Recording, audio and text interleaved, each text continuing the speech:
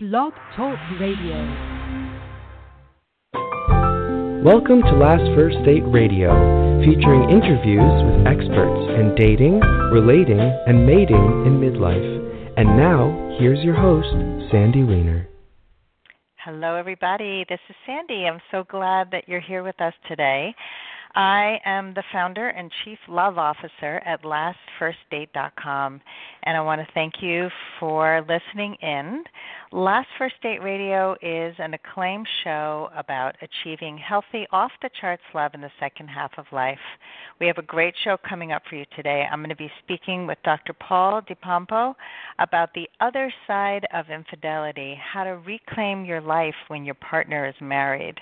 Really interesting topic, and I know a lot of people have been cheated on or have been attracted to people who are not available, so I am looking forward to today's show.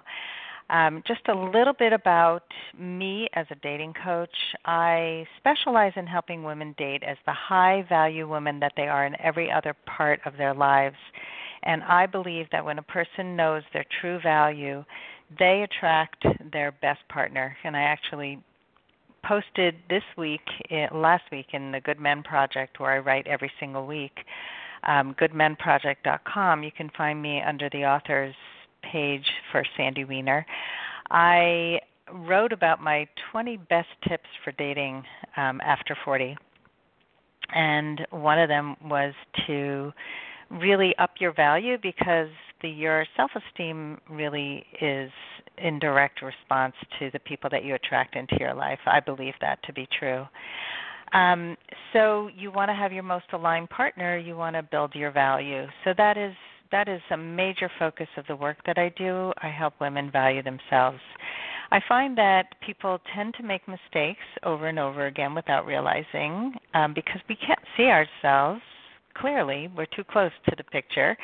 And so what I did was compile a free guide to anyone, man or woman, who is dating after 40. And I outlined the top 3 mistakes that midlife daters make and how you can turn them around to find lasting love.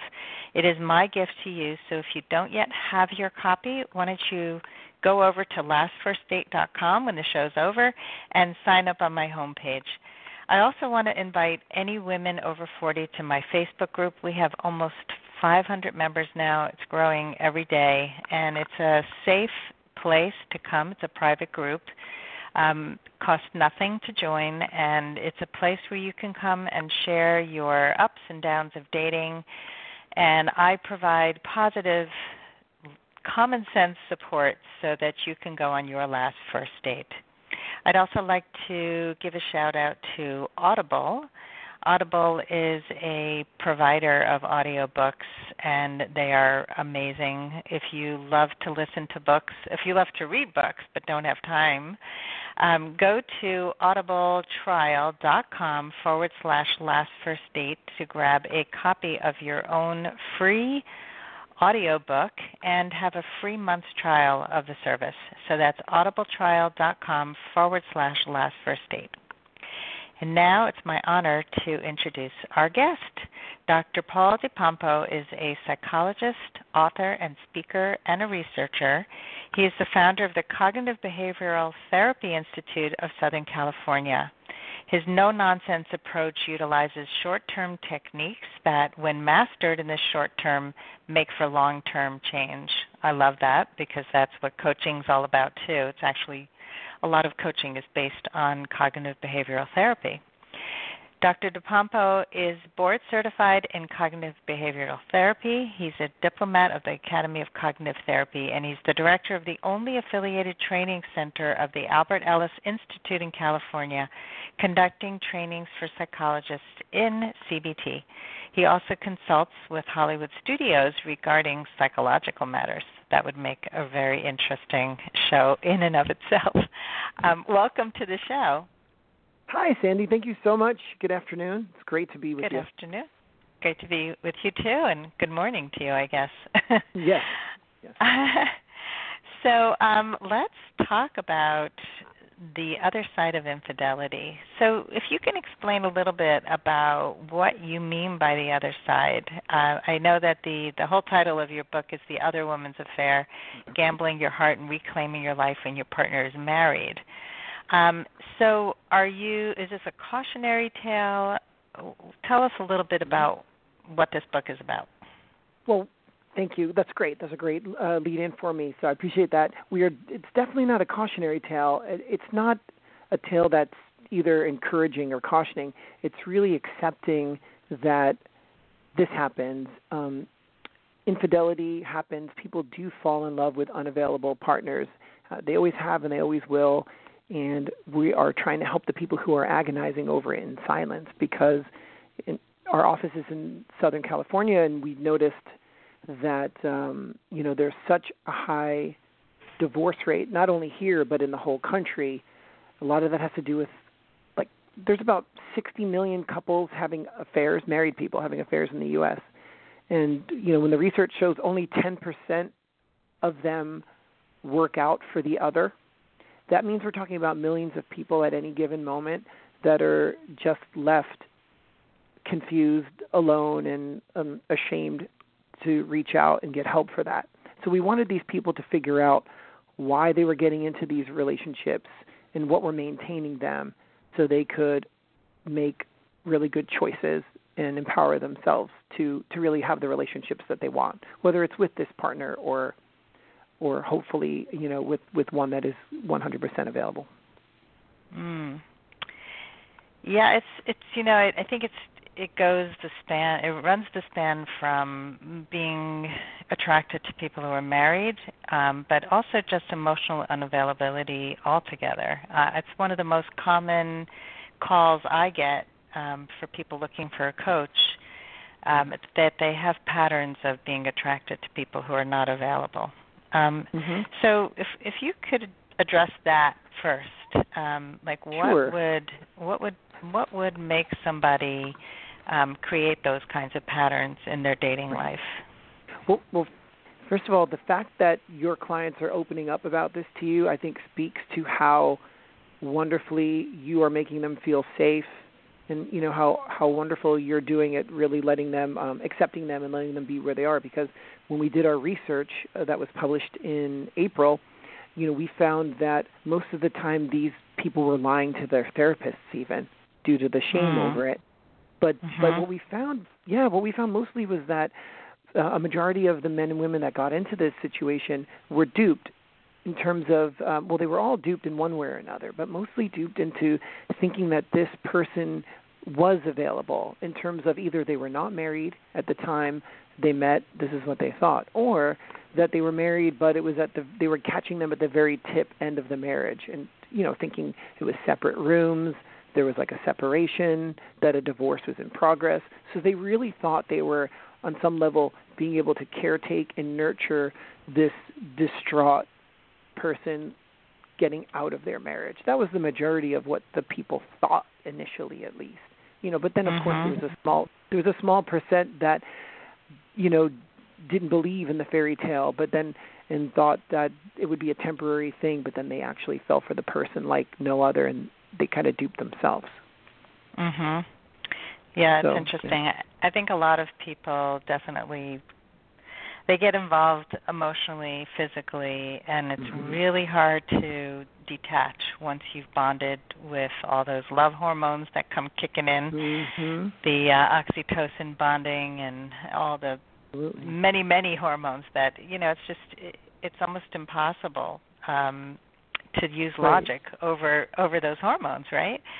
Yes, it's sad too, because I agree with you, and a lot of people, they think of like the Ashley Madison types, or from a long time ago, like the Glenn Close from Fatal Attraction, that old classic. But but the women that we saw in this study were well intended. They have good intentions.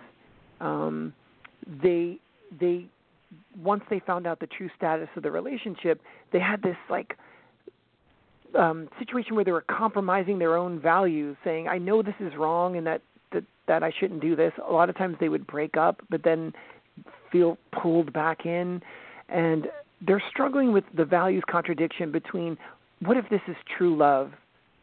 And thinking that that if this is true love, then it would be worth it, and that they thought that even though they'd have to splice off all the bad parts of it, that they tried to keep their eye on what they hoped was the prize and the true love. So, and they're well-intended. And then the other thing that really stood out about who these people are is that when you look back into their history, there was often some sort of attachment break in their past, whether it was with one of their parents or a young, significant relationship, but something where they learned that love has to be work, and if it comes too easy, it might not be that good.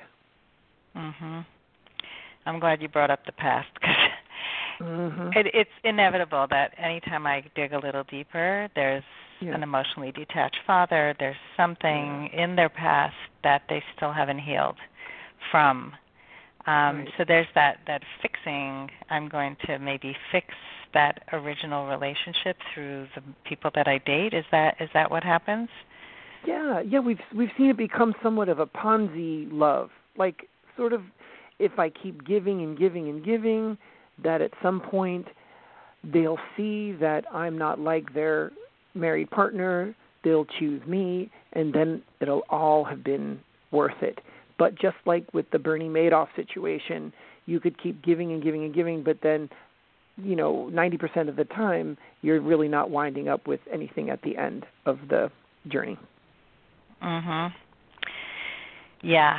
So I had something similar happen to me at the end of my marriage, actually. I met somebody, and I was in a very vulnerable state, in a bad marriage for a long time, and I was still married and connected with a married man who I was working with in a summer camp. And he wanted to have an affair with me, and it was my wake-up call to get out of my marriage. I was scared to death. I found myself falling for him, but I didn't even know it because I was so turned off. My whole psyche had been so shut down for so long that I didn't realize why I was losing weight, why I couldn't sleep at night. And really what it was is this was a man who was paying attention, who seemed to really like me. He was very charming.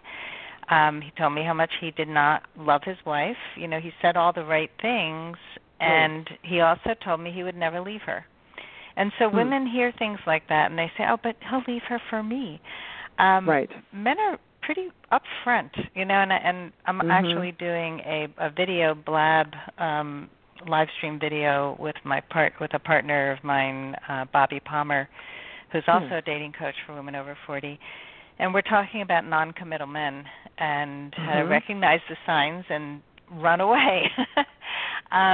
Because men are pretty open, and women ignore. They ignore the blatant things that men put out there because they think somehow they'll be the savior, right? Right. But and we've noticed. Well, I wanted to tell you. You reminded me something about that. When you look at the research between men and women, there's those books like Men Are From Mars, Women Are From Venus, and all that. But when you look at the data, it's like what we noticed in our study as well is that men and women in this situation often respond similar, whether it's another man or another woman, which was kind of, in a way, nice to see that we're not from different planets when it comes to our struggles with this, And so that was interesting to see that we were seeing a lot of men. 1/3 of the people that we had in our research were men in this situation, and they said they feel like the other woman, and when we were looking at the married partners, there were 4 types that you might find interesting, and it sounds like you had the one you met at camp was more of like a Mr. Charming, right, where he was like lavishing with attention and very friendly and caring. Yes. We have the Mr. Charming, Mr. Lonely. He's somewhat being invalidated by his wife and getting hammered, and he doesn't want to upset the apple cart, and he's lonely. And then there's Mr. Sexually Deprived. Maybe he got married a little early, or maybe his wife isn't as open as he would like, and he feels like he's missing out. And then the 4th type was Mr. Ready, which he's the least likely candidate, but he's good. He is ready. He knows that this marriage has run its course, and he is ready to take the steps to move forward. with you. Mm. Yeah. So he's saying I'm ready, but he's lying. He's not. Well, he's not. this fourth character is really ready. I mean, 10% of the times you are getting 10% of the times you are getting a Mr. Ready because he's emotionally and physically taking steps to separate. And there's a lot of signs for this. Like for example, like if he has friends or a family member that wouldn't be surprised by the divorce or by you, that would be a great sign that he's Mr. Ready. If you know one of his friends, if you're in his future plans, if there's mutual respect, and if he's taking responsibility for his part in the whole situation. I mean, those are really good signs to know that this is a guy who's ready and not just feeding you, to keep you going, keep it going along. Okay, so he's the one who really is available. Because I have seen this work. I know a couple who met actually I know a few couples that met while they were still separated and not yet divorced. And separation means different things for different people. So I teach my clients to speak up and ask questions. Really find out from the beginning if a person's on the same page, what they really want, and make sure that you're not deluding yourself. So if you can give us a couple of ideas about how people can empower themselves, that would be great. Oh, yeah, absolutely. I would say first the person, let's just say the other woman, the woman that this book is for, she should make some decisions about whether to stay or go and stand behind those decisions. So, for example, she needs a timeline. It would be great if he had a timeline that he was being transparent about and was actually making steps on that timeline. But she should have a timeline, and think of it as like a 2-track timeline. So like in the 2 tracks, one would be related to the relationship. So it would be like a timeline for when is too long for her to be waiting and what she's really looking for and what are the steps that she feels are reasonable given his situation. So she needs a timeline for that. And then she needs a timeline for herself, because what happens in these situations is people put their life on hold waiting for that married person to take the steps. But the more you do that, the more that married person is likely to maintain what they're doing because there's no conflict really and no problem. And they're in a place often of wanting to avoid conflict. So you need 2 tracks. One for you need to push through with your goals. If you've got work goals or housing goals, self-growth goals, keep that going, and then have a track for the relationship and be the best you in both. Be the best you even if he hasn't left yet, provided that it's still on your timeline. This way, at the end of it all, if it ends up not working out, you could, and you're mourning the loss of that relationship, you can feel like you haven't put all your chips in him and that you're still, able to carry on. That's really important. And part of the process of doing this is also, like you were saying before, being assertive, learning how to be assertive. That doesn't mean aggressive or hammering, right? Of course, being assertive. But then, and then also like having time where you're just being in the relationship. Because one of the pitfalls that could undermine everything is that you just start talking about the relationship all the time. And then he starts seeing you. And then in his mind, he's thinking, oh, my goodness, she's going to go down this list of questions that she has and stuff. So he definitely has to be someone who's going to be sensitive to you and talk about your concerns. But you just need to balance the two out. Yeah, I think that when people really are clear about their own needs, it makes for so much better relationship. It's just you can communicate what it is that you need without being angry. And so few people are trained in this, and it's just so critical. Whether you're in a relationship or not, whether you're in a partnership already or just single, I think these are just such important relationship skills. It's people definitely don't have to feel like they have no power and they give up their power all the time. And you see this in any dynamic. I mean, one of my daughters is married and she moved in with her father for the summer. And she has a young daughter and her husband, and they're moving out in August to move to Israel. But they moved in under certain conditions that they spoke about, and I hear her complaining all the time because certain things that her father said he would do, he's not doing. And I said, well, what are your conditions? Like, what are you willing to do? Because she's always wanting him to change. So I said, well, what's your bottom line? Are you willing to walk? You can move to my house if you need to. That can be an option. But if you just keep saying, stop doing this, but there's no plan, who would have motivation to do anything differently? Exactly. And, if, for example, she fell in love with him because he is a kind person, the flip side of that kind person is someone who is going to be having a difficult time pulling away from the kids and sealing the deal on that divorce. Do you know what I mean? And if you like his charm and his confidence, of course, the flip side of that is when he's under stress, we're going to get some arrogance or know-it-all-ness from him that he's going to feel like his way is the right way. So every good thing you like about him, there is some sort of negative trait. And just to remember while you're still in it, that if you want that good side, you're going to have to take some of that bad side during that stress, but you have to do it with compassion and boundaries and limits. Yeah, so knowing how to set those is, I think people think that everything's going to be all unicorns and roses in a relationship, and then, especially if you're going through stress. And that's why, most people do not date people who are are you still there? Because I'm getting feedback. Yeah, I'm here. No. Okay. I don't know what just happened. Most people do not date people who are just separated because they're, or still married and say they're separated because they're afraid of what might happen if the person goes back with their spouse. I find that to be rarely the case, especially if people are on dating sites. But what's interesting is now with the advent of online dating apps, finding a lot of married people are dating online. It's not just the Ashley Madison. I've connected on sites like Bumble, which is should be a dating app. Site, but yeah, exactly. But I've had a few times where I've swiped right, and then it's like, I'm married, I'm looking for a threesome, and I'm like, wow, not interested, thanks. But Tinder has a lot of that. A lot of married people who are openly dating. Sometimes they're open with their partners, but I think a lot of times they're not. Right. Yeah. Yes. It's interesting. Yes. Yeah. No, it is.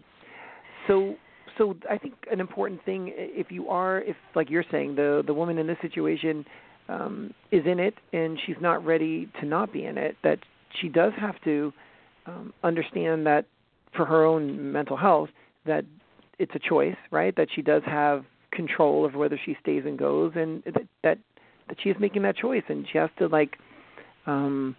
not expect him to change and be able to hang in there for his, her timeline, to not complain or guilt trip or, easy on the lecturing and advice and venting and sarcasm, to really just take control over, am I seeing signs out of him that it's worth it or not?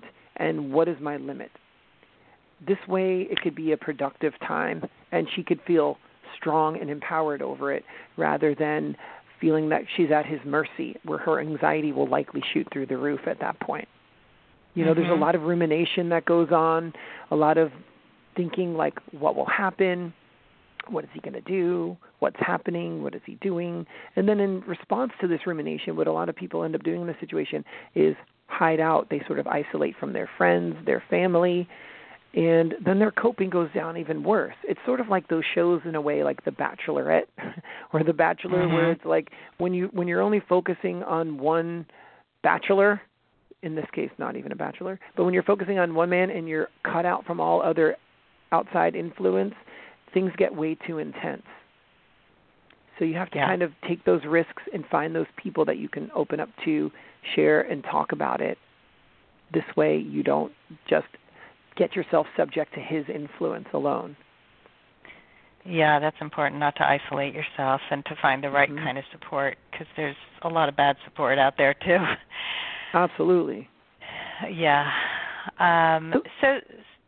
Yeah, go ahead. You were going to say something. Oh no, I was else? just going to say we tested a lot for their emotions, and we saw that anxiety was a really big problem, of course, in this situation. And we found two things that made the anxiety worse.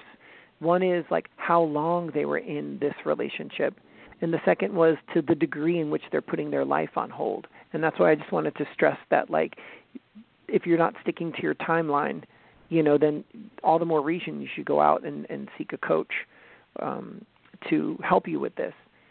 And then you should, at the same time, it's so important if there's listeners that are in the situation right now, which I'm sure there are, that do not put your life on hold. If your lease comes up and it doesn't look like there's any time soon this person is going to be like moving out and wanting you guys to live together, renew your lease, move, make your decisions. Because so many times, I'm sure you've known a lot of people like that, right, where it's like their lease is up, they're expecting this person to say something, they're not acknowledging it.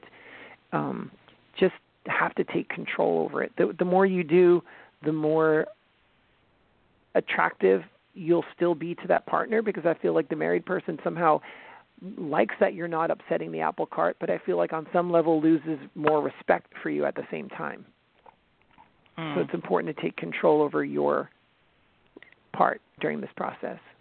Yeah, that's very good advice. I mean, I have seen women change their lives completely, put everything on hold, move to a new city without any commitment, never meet anybody in their family. It's there's a lot of nice words and no follow-up action. And it's really important to have action and words align. And,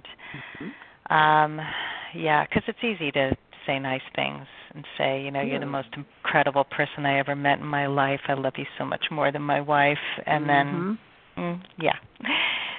that doesn't get you very far. So can you give us an example of how, like a communication sentence stem, like how to bring up some tough topics? Like how would you suggest that people bring up some of these tough issues? I think there's like two really basic communication skills in this situation that is simple but not easy. And if you could practice and perfect these two basic things, I think that's a great way to confront the issues you need to confront. First, real basic,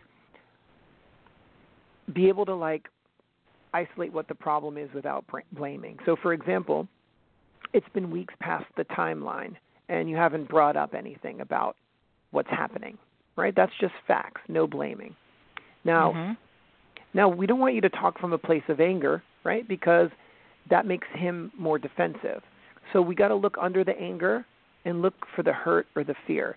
This is going to increase the likelihood that he's going to want to move towards you and be sensitive and hear you, because he's already on the defense. We don't want to put him on the defense because we want him to open up, right? So let's go to the hurt or fear. I'm hurt that you didn't really acknowledge that the timeline has passed, and I'm afraid that you're trying to kick the can down the street here, and I'm concerned. And then the step number 3 would be saying what you'd like.